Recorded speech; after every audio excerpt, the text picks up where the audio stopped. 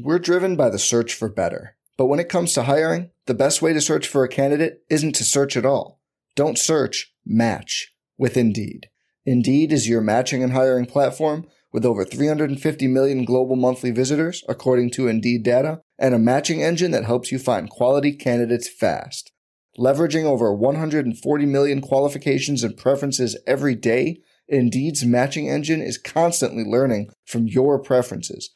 Join more than 3.5 million businesses worldwide that use Indeed to hire great talent fast. And listeners of this show will get a $75 sponsored job credit to get your jobs more visibility at Indeed.com/Blue Wire. Just go to Indeed.com/Blue Wire right now and support our show by saying you heard about Indeed on this podcast. Indeed.com/Blue Wire. Terms and conditions apply. Need to hire? You need Indeed. Welcome to the Mind on My Money podcast presented by Pinnacle Trust. Hosted by RebelGrove.com publisher Neil McCready and Pinnacle Trust financial guru Martin Palomo, the Mind on My Money podcast tackles the financial questions we're all thinking about. From paying for college to saving for retirement, from life insurance needs to 401ks and everything in between. The goal is to help you take the stress out of financial concerns and give you some tips to enjoy life while your mind is on your money. Now here are your hosts, Neil McCready and Martin Palomo. Welcome into another edition of Mind on My Money, presented by Pinnacle. I'm Neil McCready. Martin Palomo joins me, as always, from Pinnacle there in Jackson. We're going to have it's a Monday show. We normally tape on Thursday, but we're taping on Monday today, which is perfectly fine. So we'll catch you up. Hope everybody had a great weekend. Hope you have a great week. We appreciate you making us a part of your week. Before we get to Martin, I'll tell you that I'm coming to you from the Clark Ford Studios. Clark Ford's in Amory, Mississippi. 662-257-1900 is the number. Call it. Ask for Corey Clark. Tell Corey what Ford product you're looking for. He'll send you a quote within 15 minutes in business hours. It's right to the bottom line. There's no hassle, no haggle. You get your quote. The rest completely up to you. You can shop it around, or you can do what I've done, what I recommend that you do, and that's hop into a Clark Ford today. And Martin, before we get rolling, tell the people about what's going on at Pinnacle and how they can get in touch with you. Indeed, man. Glad to be back. Thanks for your flexibility. Last week I was actually on family vacation with with all of my children for the first time in about 2 years, having all of them together, which is pretty awesome, dude. But we're back in action, back in the swing of things. Man, summertime actually tends to be a little bit of a lull for us at the office. Folks are doing what I did last week, spending time with their families, going on vacation. Kids are out of school. Folks are, not wanting to talk to me. So it gives us a little bit of flexibility and opening in our schedules. So if there are folks listening that, want to reach out and have a conversation, see if it makes sense or if we're a good fit with each other, man, we would love that opportunity. Help you put the puzzle pieces together as it relates to your financial life and in retirement life. You can reach us old school telephone 601-957-0323, or you can do what most people who reach out to us do and email us at info@mypinnwealth.com. All right. I have something I want to ask you about. I've been wanting to ask you this for a while, and it always kind of slips my mind because we get talking about other things and we get real caught up on current things, which is perfectly fine. But it's in the news here lately. There's a video that has emerged, and the video may be old. I'm not sure, but it's the first time that people have kind of seen it. And it's where some of the CEOs or executives, I should say, at BlackRock admit that they are, quote, forcing, end quote, ESG and DEI initiatives. Obviously, there's been a lot of headlines out there lately about the marketing campaign at Bud Light, the marketing campaign at Target. Even Chick-fil-A was not immune from this, where it came out that they invested pretty heavily in DEI stuff, diversity, equity, and inclusion. ESG stands for environment, social, government, if you're wondering what all these things stand for. There are people that say, hey, if your company doesn't score high with ESG, with DEI, that BlackRock and Vanguard and companies like this can absolutely put you under. And they basically admit this out loud. So I'm curious, if someone like me came to you and said, hey, Martin, I don't really want my 401k investments going to support BlackRock, to Vanguard. Yep. Would I even be able to do that? Number one. And then number two, if a company said, you know what? We really don't care if BlackRock picks us up or not. We're going to go off and do our own thing. We trust ourselves. How badly hurt would they be if they didn't have the backing of BlackRock and Vanguard? Well, all right. So that was a lot of questions that we're kind of asking, in that one space. So we can attack them one by one, however you want to do it. Yeah, let's attack them one by one. First, let's kind of break out DEI and ESG, and I'm going to play devil's advocate here on both of these things. Okay. So I don't know that like diversity, in the workplace is a bad thing per se. No, absolutely not. So like, I think that there's really good, like, and I'm not talking about white males. I'm talking about, there are really good folks who, like in my case, Hispanic heritage background. But I don't think that we should choose people based off of, whether they check a box of, hey, do I have and sorry for, if this gets a little bit touchy, I'm just going to not filter at all. But if I said like, hey, I'm looking for a gay, transgender, black female to check a box, and I don't care whether that gay, transgender, black female is actually capable of doing the work, then we're disservicing ourselves. But if I look through and I say like, hey, I need and let's just talk about my industry, because my industry very much tends to be white males, sure. just generally speaking. That's not to say that like at Pinnacle, if I'm trying to find, an advisor, that I'm just looking for white males, because I would love to have more female advisors at Pinnacle. I think that they bring a different dynamic to the table, a different way of looking at things, but there just aren't very many female advisors. This is a very male dominated, industry, and the females that make it in this industry are phenomenal advisors. Our partner firm, Argent, has a lot of female advisors, and they're huge. I mean, they're I think probably 300-ish people on staff scattered across 13 states. Just more opportunity. But like for my little office in Jackson, I would love to have a female, or if there was a black advisor that was, had a good book of business and could join our team, I would love to have that too. I think I probably check the box for our firm on the, hey, is your firm, inclusive or diversified? I'm Hispanic all the way at the top of the firm. I think we check that box, although people would look at me and be like, dude, you're a white male. And I'll say, yeah, you're right. My mother is straight up Mississippi mutt, but my father is born in Cuba. So deny me of the fact that I don't get to claim that I'm, a Cuban American, Hispanic American descent. Of course you do. Of course you do. I love to be able to challenge people on that. They're like, dude, you're a white male. I'm gonna be like, let me go get my birth certificate for you real quick. And it has on there, my father's born in Cuba. But here, tell me. Not to push back at all, but here's the thing. Yep. Here's the thing. If I'm a customer of Pinnacle's, all right, I'm trusting you with my money. Yeah. With my retirement.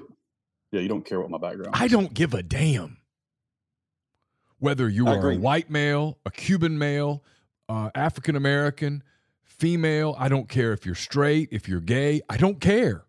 As long as you can do the job. Don't care. I'm trusting you with my money. And that's where I was going with this. And I'm telling you this, and I know you and I have talked about this privately, so I know you agree with me. I represent the mass majority on this. I don't care what you do in your bedroom. It doesn't impact me. It doesn't impact me at all. I don't care. I just don't care. And there's a societal pushback that's coming on this from this being just forced, rammed. People are like, wait a minute. Anyway, I interrupted. Go ahead. No, and I mean, so I was kind of just going down the pack of, I don't think that checking the box just for the sake of checking the box is the right thing to do. Now, I think that, given the opportunity that we have very qualified people, we bring them on board. I don't care what their gender is, what their background is if you can do it, then great. Because truth be told is if I had a female advisor and I have a black advisor, just very selfishly, I'm getting access to a larger network of people that are non-white male. Of course. I would love to have a deeper ocean to fish in than just the, straight up white male, Mississippi, Jackson, Mississippi group. Give me a bigger sea to fish in and I will take it all day long. 100%. So let me skip to ESG real quick and then let's talk about the BlackRock thing. So ESG, I'm going to play devil's advocate here for this. I think that companies who score really high in the ESG, so environmental, social, and governance, generally tend to be really good businesses, good stewards. I'm not talking about from the woke side, but corporations who have good corporate governance, that are socially responsible. I'm not saying like, the support, the LGBTQ community or don't support tobacco, or I'm not talking about that from a social standpoint. I'm just talking about like companies that think about, good governance, being a responsible corporation. Generally those tend to be well-run companies, and generally you tend to, have good profitability from companies that are well-run. Now, where BlackRock is trying to go with it is like saying, hey, we are going to, and there are the ESG folks that'll say, hey, we are not going to invest in firearms. We're not investing, into tobacco. We are not going to invest into, gaming businesses.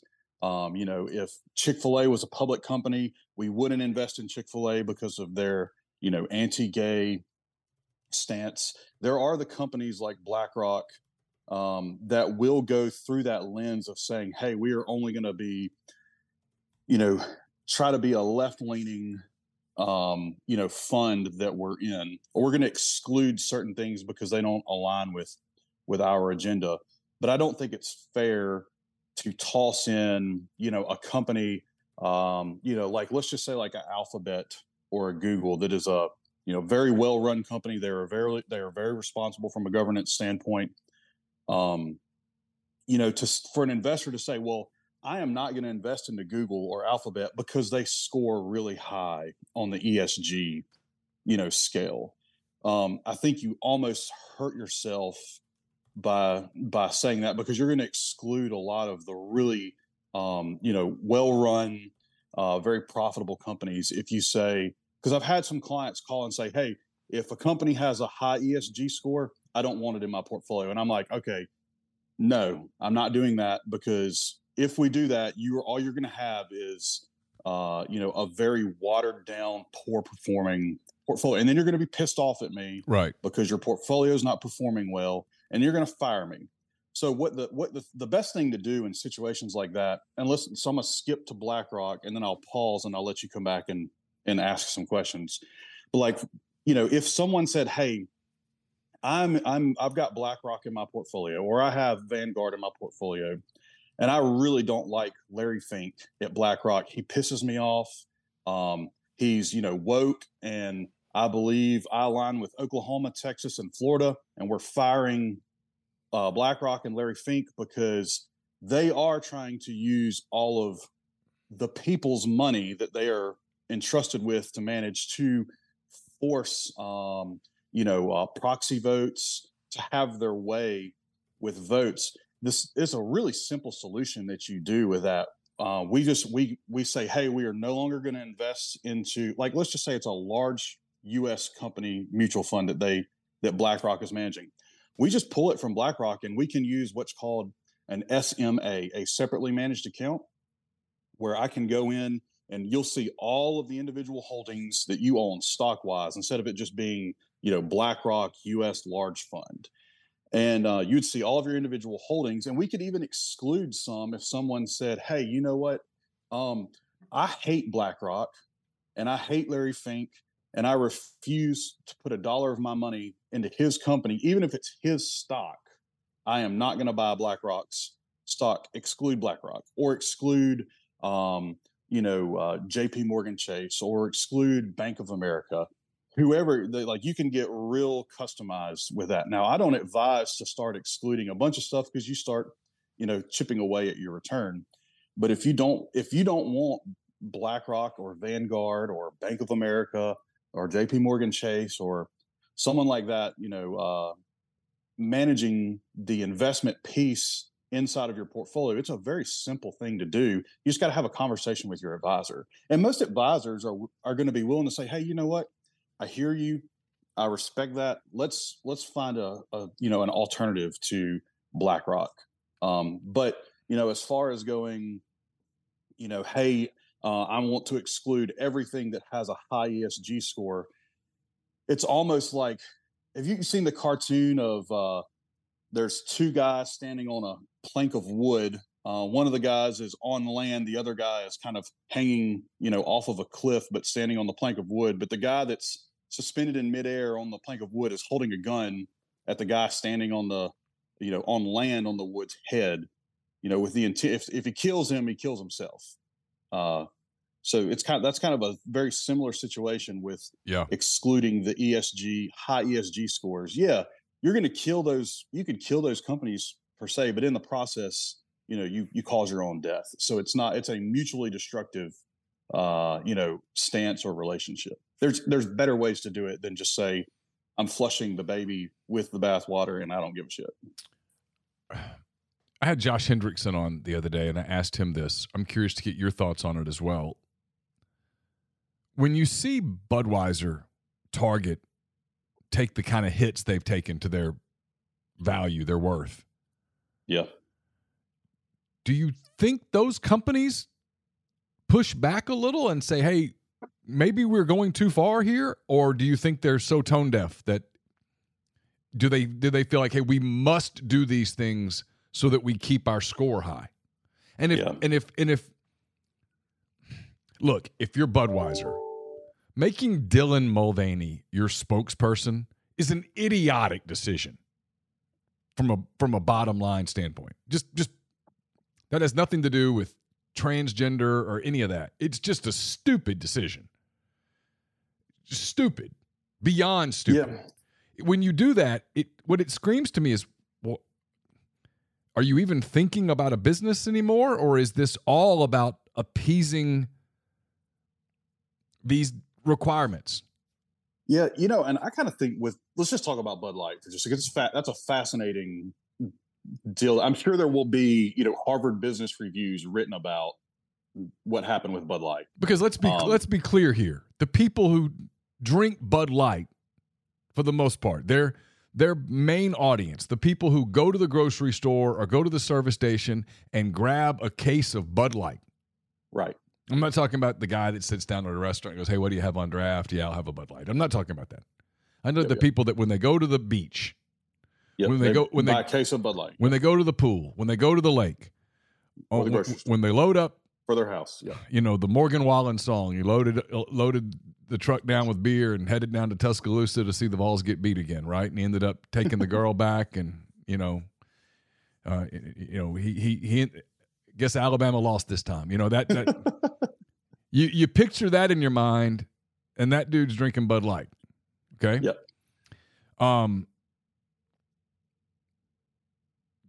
Their audience. Let's talk out the Bud Light stuff real quick. That's kind of what I'm doing. I mean, I'm just thinking out loud. Like when you're in the room and you're like, hey, let's do an ad campaign here. Who would be a really good? Who would be? I think their whole purpose was, that Budweiser or InBev said, hey, let's reach a younger crowd. And I may be wrong about this. And if you've read different or you understand different, feel free to correct me, in live, in action, in living color. But I know that the premise was to attract a younger audience. But I can't remember if it was, hey, let's attract a younger audience for just Bud Light, or like, hey, let's get a younger audience drinking Budweiser brand or family of beer. And I know that matters, but I don't know. But let's just assume that it was just hey, we want younger people drinking Bud Light. Going after the LGBTQ, again, you look at statistically as a part of the population, a very low percentage of the population. There's probably something that they could have done from a creative standpoint, or if they were trying to find influencers, find an influencer that would capture a larger percentage of your audience's attention versus, a smaller percentage of the audience's attention. But truth be told, I'm gonna pull a statistic or an assumption out of my rear end, but I'm gonna guess it's probably pretty accurate. I would say outside of the Deep South, young people are not going to drink Bud Light no matter what Bud Light does. It probably makes more sense for them to either acquire a craft beer or create a new beer that's geared towards, a younger population. That they own the cash flows. They own the royalties and all the cash flows too. To me, from a business standpoint, that makes more sense. I don't think that you're going to get, a 23 or 25-year-old in Seattle, Washington, to drink Bud Light. I just don't. No matter what you do, I don't think that's going to happen. Right. So in the process of doing that ad campaign, you alienate the base of people who are loyal to your product, loyal to the point of it almost being laughably loyal, like, because the beer's not very good. I mean, so when the people are like, it's not. I mean, people are like, hey, I'm going to go get a case of Bud Light. It's like, have you tried anything else? And that's what I always think, like. And who should have done their commercial, or who they should have had as their influencer? And it not to get them more people, but they should have just asked Kid Rock, hey, dude, you love Bud Light. Light up our base and let's keep our Bud Light base there. Let us put Kid Rock on Bud Light. I mean, dude, the Bubba's all over the country. I was literally talking about a Morgan Wallen song. I guarantee you Bud Light advertises it. I can't say I guarantee. I'd bet money that Bud Light or companies like Bud Light want to advertise like on Morgan Wallen's tour on, you know what I mean? I mean, that's your base, baby. Right. I mean, when we put out demographics to potential advertisers, we're like, okay, here's who we get. We're this person. We're male. We're college educated. We're right. We're either in your wheelhouse, or sometimes I'll have potential advertiser come to me, and I'm like, I don't know that would work. And I mean, that's not our audience. I mean, I'd love to take your money, but that's right. I don't think you're going to be happy. Or sometimes I'm talking to someone and they're like, well, we're really looking for someone that'll get, and I'm like, that's us. I mean, you know what I mean? I mean, yep. I'm a little stunned still, that to the point that it makes me wonder if someone at Budweiser just said, hey, I get that this is going to piss a lot of people off, but we got to get some points here. That's what I wonder. And that makes me wonder about whether. But did they get points? I don't know, right? I don't know. How does it work? I mean, how do you get the score? I mean, that's obviously diversity. I mean, Dylan Mulvaney checks a lot more boxes than Kid Rock. But yes, but your base of Bud Light drinkers are Kid Rock. You're not going to attract the Dylan Mulvaneys to drink Bud Light anyway. No, that would be like me saying, you know what, Neil, I am not going to advertise with you because I really want to target the, 10 to 15-year-old people right now. Like, that makes no sense. Yes, could you Neil couldn't get me in front of those people, but could I go to Nickelodeon or Disney Plus and advertise and target 10 and 15-year-olds? 100%, I could all day long, but they're never going to be those are not my clients. That's not my, maybe in 40 years, they're my client. Well, that's my point. That's my point. So if we were sitting in a room at Pinnacle, and I'm at the table and we're talking about this, and you're like, hey, here's what we're going to do. We're going to start advertising on Nickelodeon. I would love to think that I would be brave enough to raise my hand and go, hey, nothing against Nickelodeon, but why? That's not, those people don't invest yet. They don't have any money. They're kids. What are we doing? I mean, are we making a 40-year long play? Because this feels kind of this feels kind of risky. And it still is not gonna, because they're gonna, by the time they would turn 40, they will have forgotten about it. And that's what makes me wonder what happened at Anheuser-Busch, or whatever the technical term is for the company. Well, did nobody raise their hand and go, what are we doing? Wait a minute. This is going to piss Bubba, in quotes, off. Why are we telling the people who go and buy our beer, which, let's be real, we're competing against Miller and we're competing against Coors Light. Yep. And our beers, like, all three of those beers are just kind of like whatever. They're the same. Yeah. They're the same beer, basically, right? So why are we've built, these people buy us because of our brand. Why are we going to give them the finger? Well, I'm sure Miller and Coors are over there just going, oh my God, thank you, Budweiser. We didn't have to do anything, and you just drove more sales for us. Thank you. I mean, InBev has lost more than $6 billion in market share. Yeah, it's real money, man.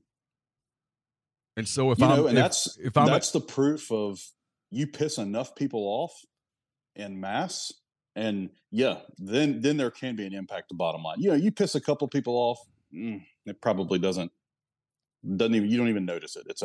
It's a gnat that you don't even know is there. Yeah, but you piss a bunch of them off and you lose, and especially when the dollar amounts start with B's as the first letter in there. That is significant. So I guess I'm asking you a hypothetical here. InBev has lost, that was as of 3 weeks ago, so I'm going to guess that it's even more now. But we'll use that number for the hell of it, $6 billion. I'm going to guess that the board of directors notices that type of a hit. Does that make them reevaluate some of the things that they do? Does it make people go, hey, maybe we've taken this, I've got where I hate this word because the word just feels like this general word, but wokeness, maybe we've taken it too far. Maybe we should just go back to being a beer company. We make beers. We sell beer. We distribute beer. Maybe we should just go back to distributing beers and quit trying to affect social change. Or that's my question. Dude. Or if you go back to just doing that, and you go back to, hey, you know what? Let's just have Kid Rock and the quarterback for Patrick Mahomes advertise our beer, right? I mean, everybody loves football. He plays football. Simple enough. Yeah, but dude, it's also, I think it's a know your customer, know your audience deal, which obviously, what I read, the marketing department for InBev or Anheuser-Busch is in New York City.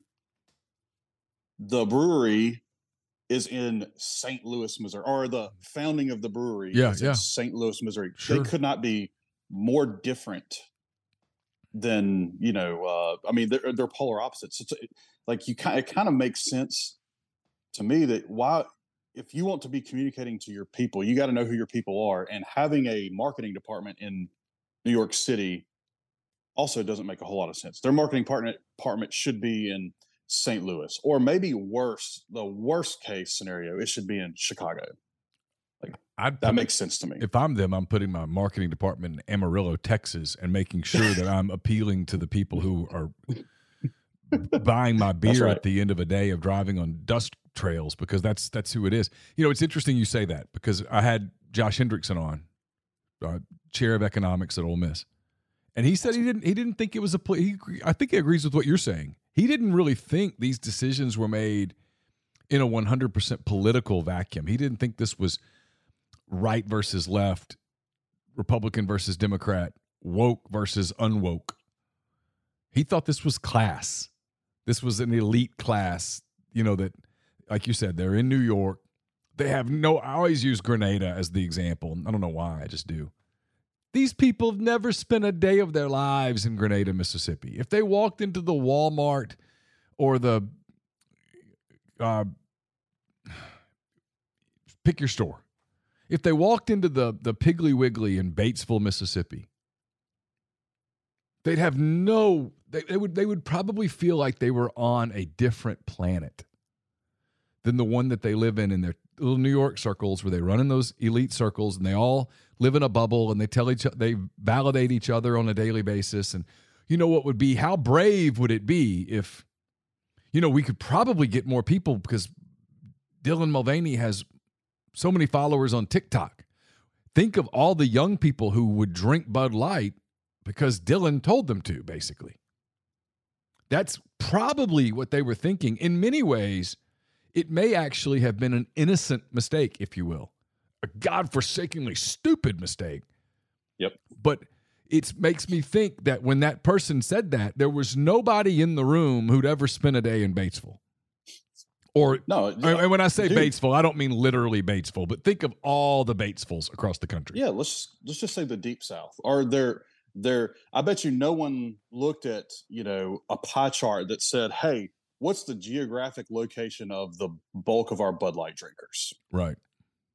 Because if they did, they would have said, oh shit, these guys are scattered across the Deep South from West Texas all the way to the Atlantic Ocean, North Carolina, through the Carolinas, Virginia. Yeah, absolutely, sure, and down to the Gulf. And they would have said, you know what? If that's our target audience, who do we think would be the person that would motivate them most to drink Bud Light? And if Dylan Mulvaney was the name that came out, I would fire every single one of their asses and be like, y'all are stupid. Yeah, and we're starting over. So why does Target do Target? People go to Target. Why? You go to Target, it's kind of an upscale Walmart in a lot of places. I was about to say that. You go to Target because you can get a lot done in one place, right? You can get a Starbucks there too. Yeah, you can get it's usually clean. You can it's got the big red carts, and you can just kind of, I was in Fayetteville 3 weeks ago, I guess, for Campbell's graduation, and we were moving Caroline from her sorority house to her apartment for the summer. She has an internship this summer. And we had to get her into there, and turns out she didn't have any towels.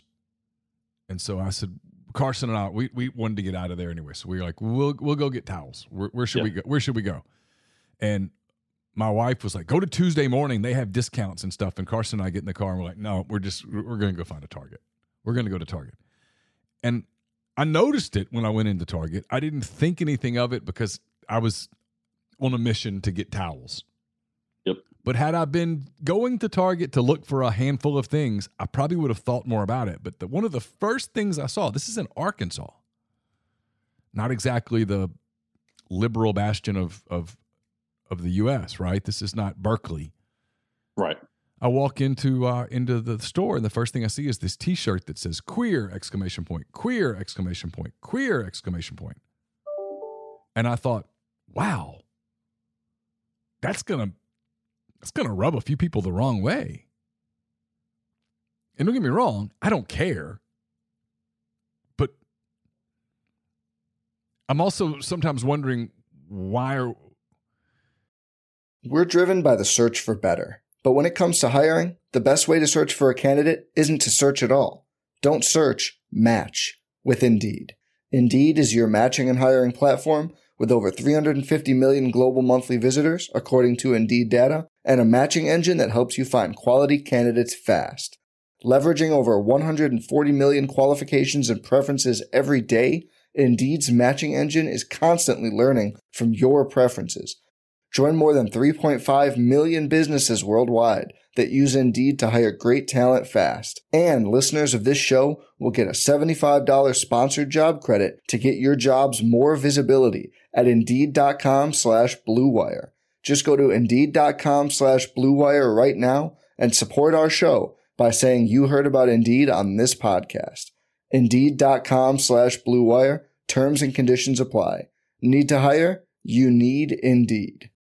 This episode is brought to you by Allstate. Allstate wants to remind fans that mayhem is everywhere, like at your pregame barbecue. While you prep your meats, that grease trap you forgot to empty is prepping to smoke your porch, garage, and the car inside. And without the right home and auto insurance coverage, the cost to repair this could eat up your savings. So bundle home and auto with Allstate to save and get protected from mayhem like this. Bundled savings vary and are not available in every state. Coverage is subject to policy terms and conditions. How do I say this? Can I play devil's advocate for you there real quick? Yeah, go ahead.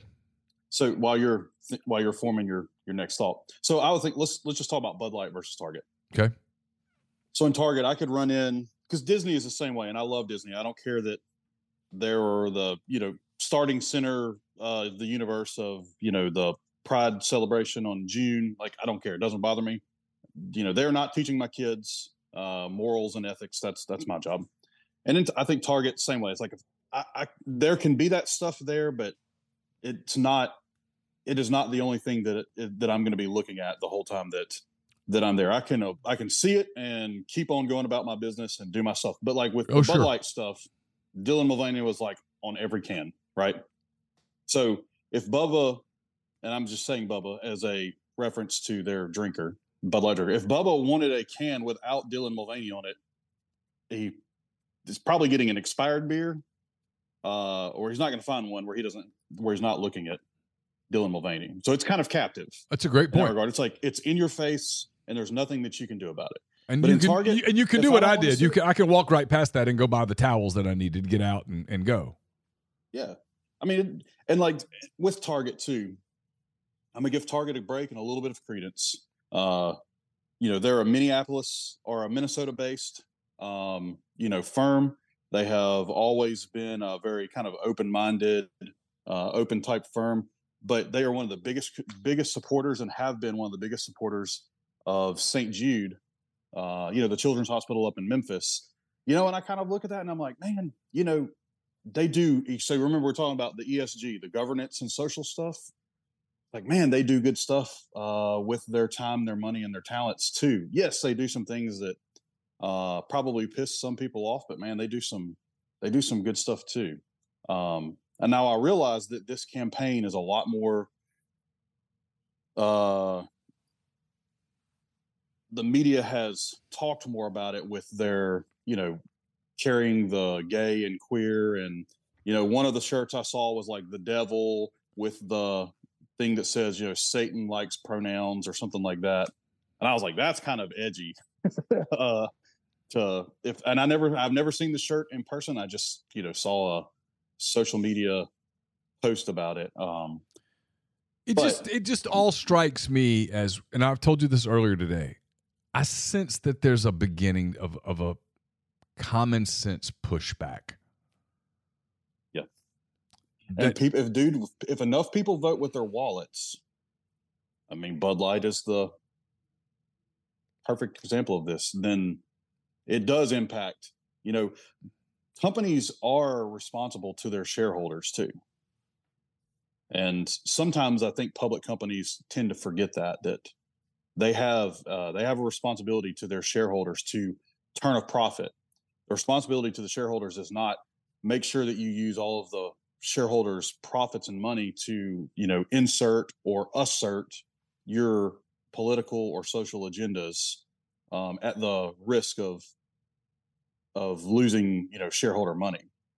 That is never the first and foremost responsibility. So now getting kind of way out there, if really you want to talk about where does the buck stop, it is the CEOs and board of directors' responsibility that they have a fiduciary obligation to look out for shareholder interests. Well, that's what I was. And if they're doing stuff, that's what I was getting at. Stuff that. That's what I was getting at, right? I mean, if I'm risks or jeopardize shareholder profit, then they should be fired. So my question, even if they're not the one that was intimately involved, the buck stops at them. Target took a hit. Target took a hit. They took a hit that shareholders felt. And so if you're the CEO, the CFO, at some point, I'm guessing that you're saying out loud, hey, maybe we're going too far. Maybe we're doing too much. Maybe this was a bridge too far. Maybe because look, man, I'm. This is what I was trying to decide whether I was willing to say out loud, but I'll say it. I love it when it starts like this. If I'm interviewing you for a job and I say to you, Martin, tell me about yourself. And the first thing you say to me is, I'm straight. I'm not hiring you. Because if the very first thing that someone says to me is that their identity is centered around their sexuality, you probably don't bring a lot to my table here. True. If I say, Martin, tell me about yourself, well, you're going to tell me your story. And your story is a unique story that has nothing to do with your sexuality. You're going zero to do with my You're going to tell me about the things that interest you. You're going to tell me about your educational background. You're going to tell me about your wife. You're going to tell me about your children. And I guess at that point, when you say, well, I'm married to my wife, at that point, I'm probably going to figure, hey, he's probably straight. But the truth is, I was never really thinking about that. I'm looking to hire someone for my company that's going to, in an ideal world, I'm guessing, enhance my company where that person brings more value to it than what I pay that person. Yeah, and I want to hear someone's why.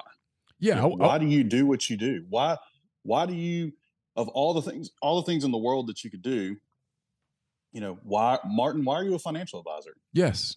And how is that going to help my firm, be a better firm by having you along with it? And I think, people's why story, it doesn't matter what your business is. People's why story is very compelling to me. I love to hear whys, and a lot of times they're not this dramatic, story, but it's more than, it's like, I know if I ask you, hey, Neil, why do you do what you do? You're not gonna be like, well, man, I need a paycheck. No, There's of course tons not. of different ways you can get a paycheck. Of course not. But you're good at what you do, man.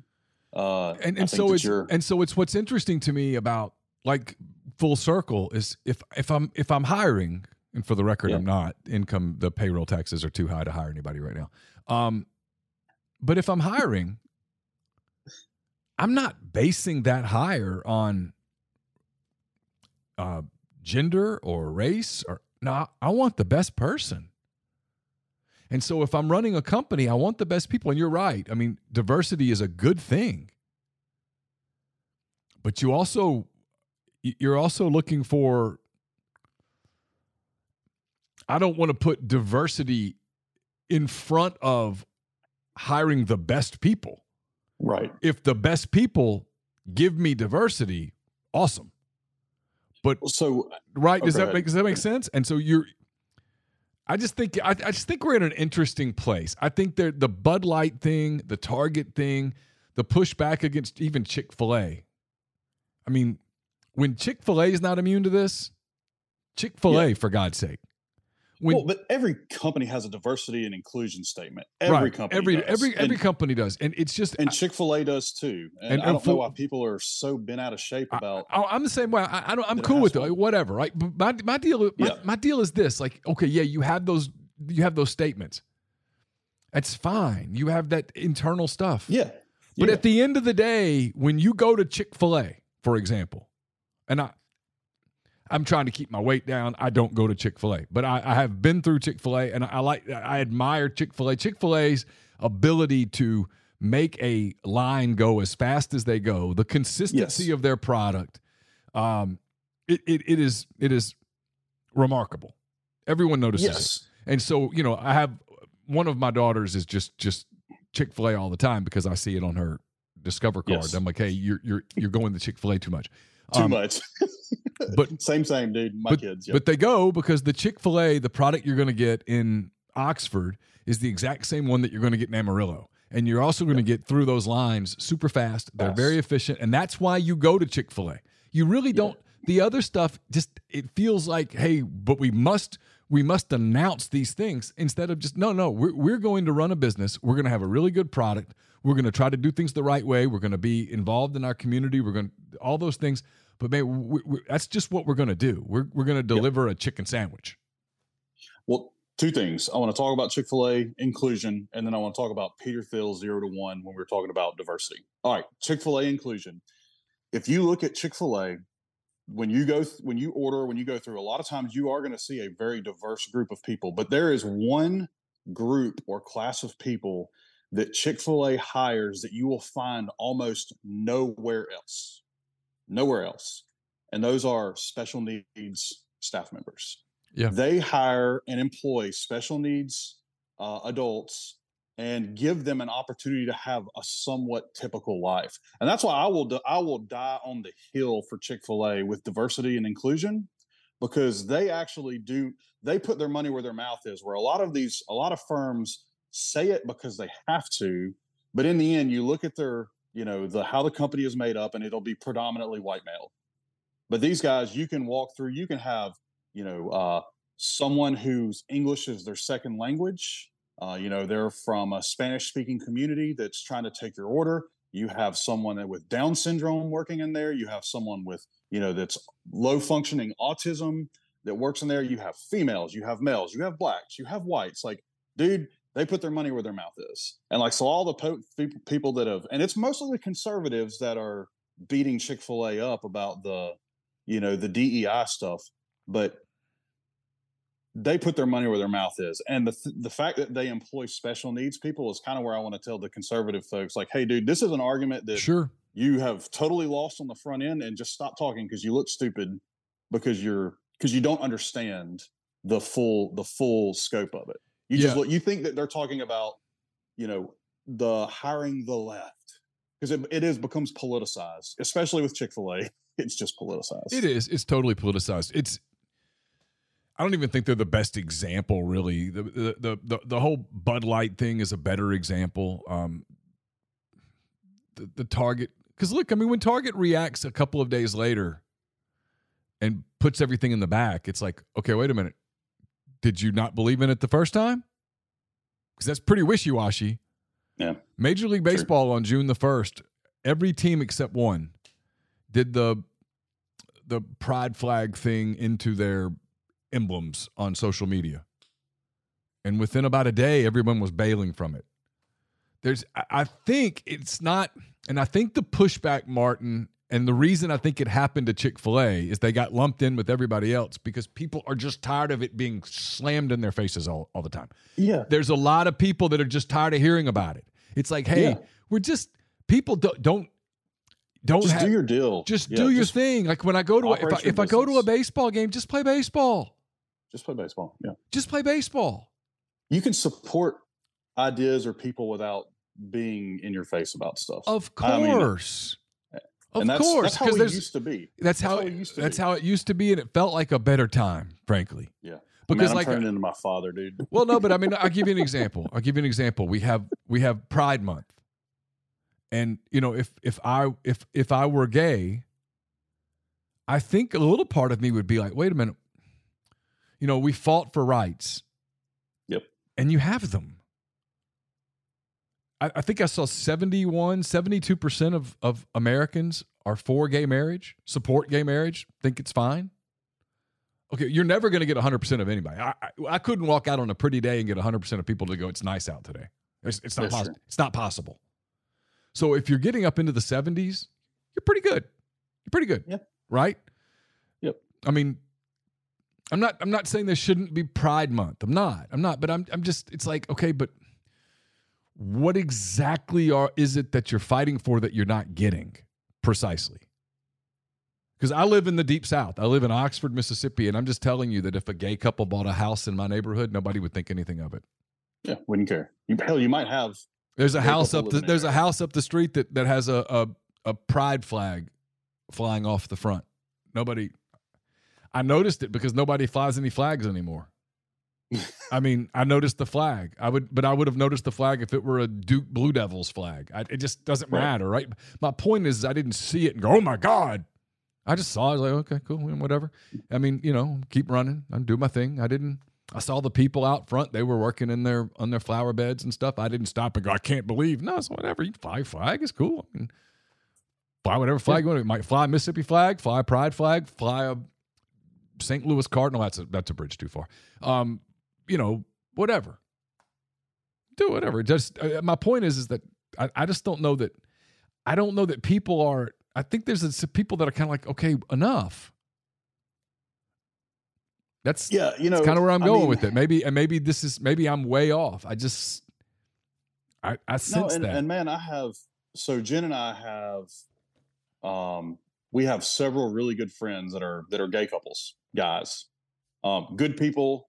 And we enjoy seeing them. We enjoy hanging out with them. We have dinner, at their house and stuff like that too. And they, I understand their politics are very different, and we agree with each other. Like, we just don't talk about politics. Doesn't make any sense. We're not going to agree with each other. They know my politics. I know their politics. But we just treat each other like humans, and we're friends, and we go sailing together, and we do things. And they're just a human. Like, I don't care what other people, just like you said at the very beginning of the show. Hey man, what you do in your bedroom or on your own accord is none of my business. It is not my business.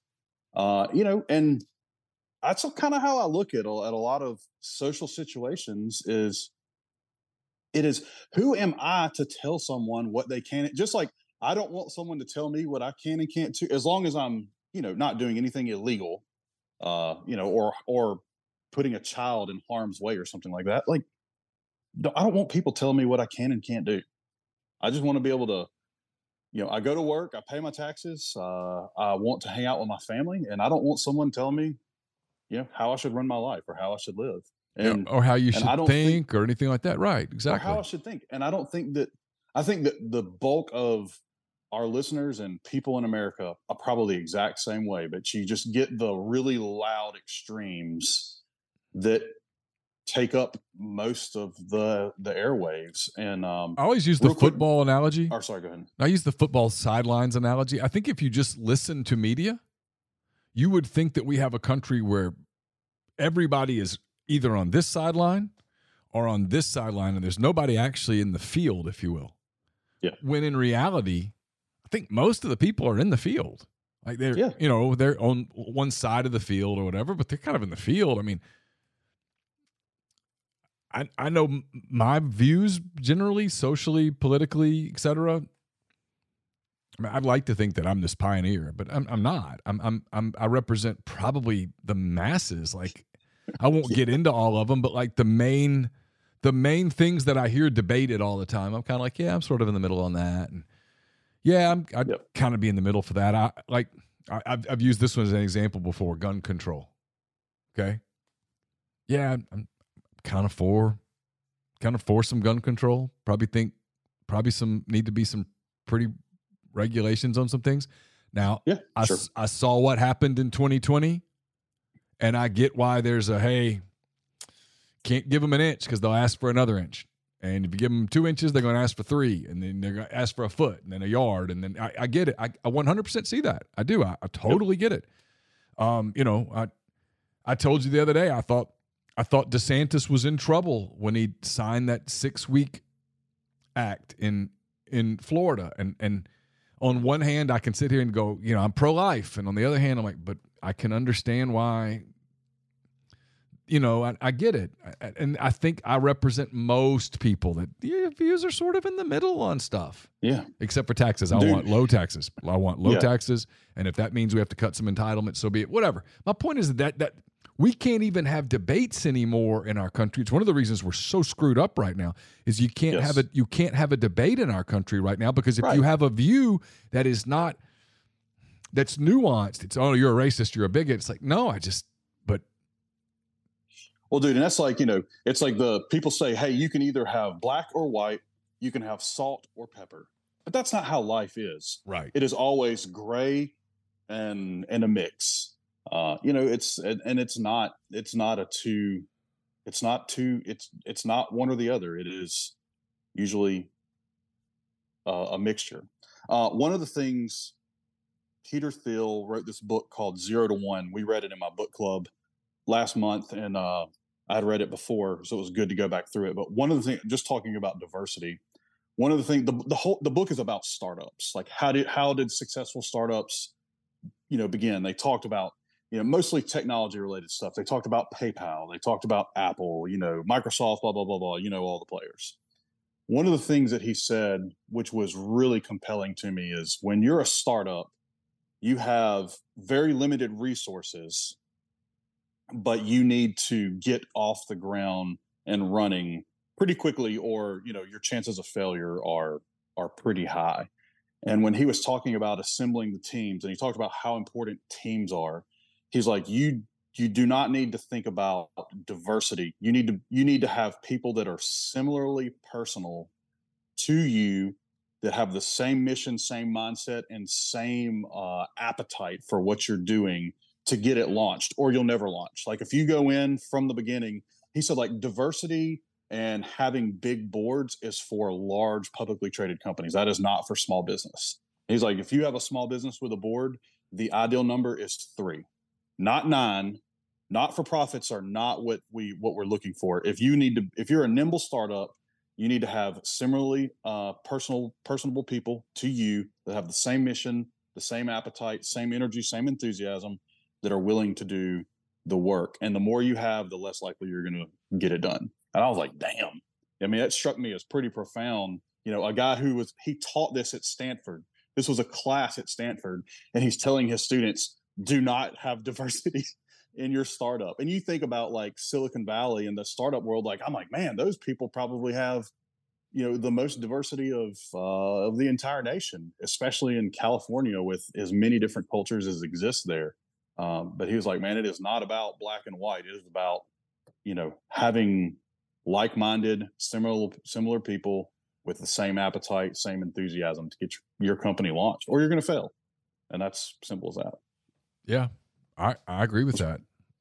I mean, I can tell you in my work, especially, you know, when not like right now when things dial down a little, when football season, basketball season, the overlap of seasons when you're going, I don't have time to think about anything like that. Yeah. Are you kidding? And I think, again, that's representative of, I just don't think most people go through their day upset. They're just trying to get through their day. They're trying to be productive and get home. And like you said, you know, get home and have time with the family. They're not thinking about these things that are just being bombarded constantly by media outlets and such. And maybe this is just the difference might very well be nothing more than social media.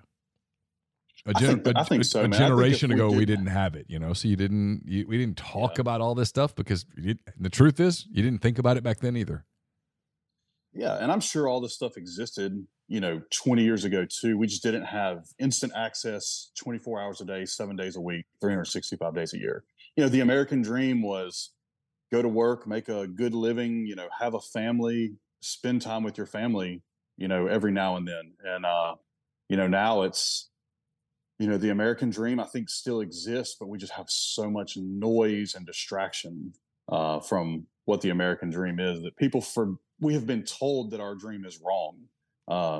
And at the core, I mean, I think, again, you poll the bulk of America, then the American dream is still very much alive. You see it everywhere. Yeah. Yeah. You see it everywhere. Yeah. All right. We'll stop there before I get in more trouble. Cool. Like, and I don't, as I sit here, I think I didn't say anything all that profound, but I'm sure I said something that offended somebody because anything that you say now is offensive. So it's yeah, I don't think that we said anything that was offensive I think we were pretty balanced on this show, man. I played a lot of devil's advocate. And I think we were pretty balanced. Although people may listen and say, no, you guys are bigots and fascists. Yeah, there would be people that would say that, and my response would simply be like what I was telling you at the very beginning. I mean, if I'm investing my money, I'm investing it because I want it to grow. I want it to work. I want to be able to retire. I want to be able to leave something for my children, right? I mean, the things that are pretty basic things. I don't think those are bigoted ideas. In fact, I know they're not. I mean, we saw last week, I mean, Sam Ponder, the female sportscaster on ESPN, just came out in support of Riley Gaines. And someone at ESPN, you know, not at ESPN, although someone at ESPN liked it, but an Associated Press writer called her a bigot. You're a bigot for supporting women's sports? How's that work? It's fascinating times. I don't know. Again, we'll end up talking a lot of politics over the next year because there's a You might have heard there's a presidential election next November that feels like it's kind of monumental. Well, dude, I just saw that Pence threw his name in the race too. It's going to be interesting for the Republicans. I'm just dying to see what the Democrats are gonna do if Joe is, if they're going to go with Joe. And they're going with Joe. If he's alive, they're going with Joe. He is easily their simplest candidate. He's the one with the clearest path to winning the White House. He's already in the White House. Yeah. The majority of the American populace doesn't sit and watch news. They don't. They just sort of go along, and he's quite frankly, I mean, we've talked about this so many times, and we'll stop. We'll do it maybe next week we'll dive into it, or later this week we'll dive into it. If I'm advising the Democrats right now, it's, hey, I realize this isn't the best ticket in the world, Biden-Harris, but we're in power. Let's let the Democrats let the Republicans slug it out. Let Trump go after DeSantis. Let's see if we get in a situation where they have to have a debate where Trump and Pence and DeSantis and Nikki Haley and all of those people get up on the stage together and just flog one another. Let's let them do it. Let's just sit back. Let's get in the bunker, if you will. Let them kill each other.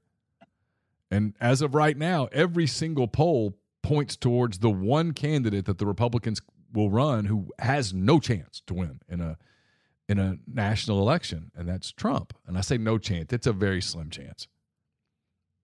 You're convincing people who have been convinced not to vote for him to suddenly flip and vote for him, which is hard. Right. That's hard to do, as opposed to getting a guy like DeSantis or Nikki Haley or Tim Scott, people who've never run for national office before. There's not a lot of animus built up against those people. Might not vote for them, but I don't know that anybody has enough animus to get out and go, you know what, man, this Tim Scott guy, he cannot be president. I'm going to go vote for whoever against him so that he won't win. There is that against Trump in spades. Yep. I mean, I think Trump's got a really, if he wins the primaries, he's got a really tough road in the general. But we'll see how the chips fall, man. Because I think he's probably got especially if all the Democrats hop over and vote in Republican primaries and vote for Trump. I think he's got a pretty good chance of winning the primaries, which I don't think it's the right thing, but I think he's got a good chance of it. I do too. All right, before we head out, how can people get in touch with you guys? Man, old school phone is great. 601-957-0323. Most people do reach out to us through email, or most of the listeners that have reached out to us have reached out to us through email. And that's info@mypinnwealth.com. All right, we'll stop it there. And cool. We haven't even discussed our plans for later in the week. Are we doubling up this week and getting back on schedule, or what's your Thursday? I'm good, man. I'm good with that. If you want to, or sure. If you say, hey, we did this one for the week, I'm available Thursday. So. All right, we'll see what happens on Thursday. We'll see what the week looks like, and we'll go from there. So for Martin Palomo, I'm Neil McCready. Thanks for making us a part of your week, a part of your day. Don't forget, we'll be back. Like he said, mypinnwealth.com, MYPINN wealth.com. Until next time, for Martin, I'm Neil. Take care.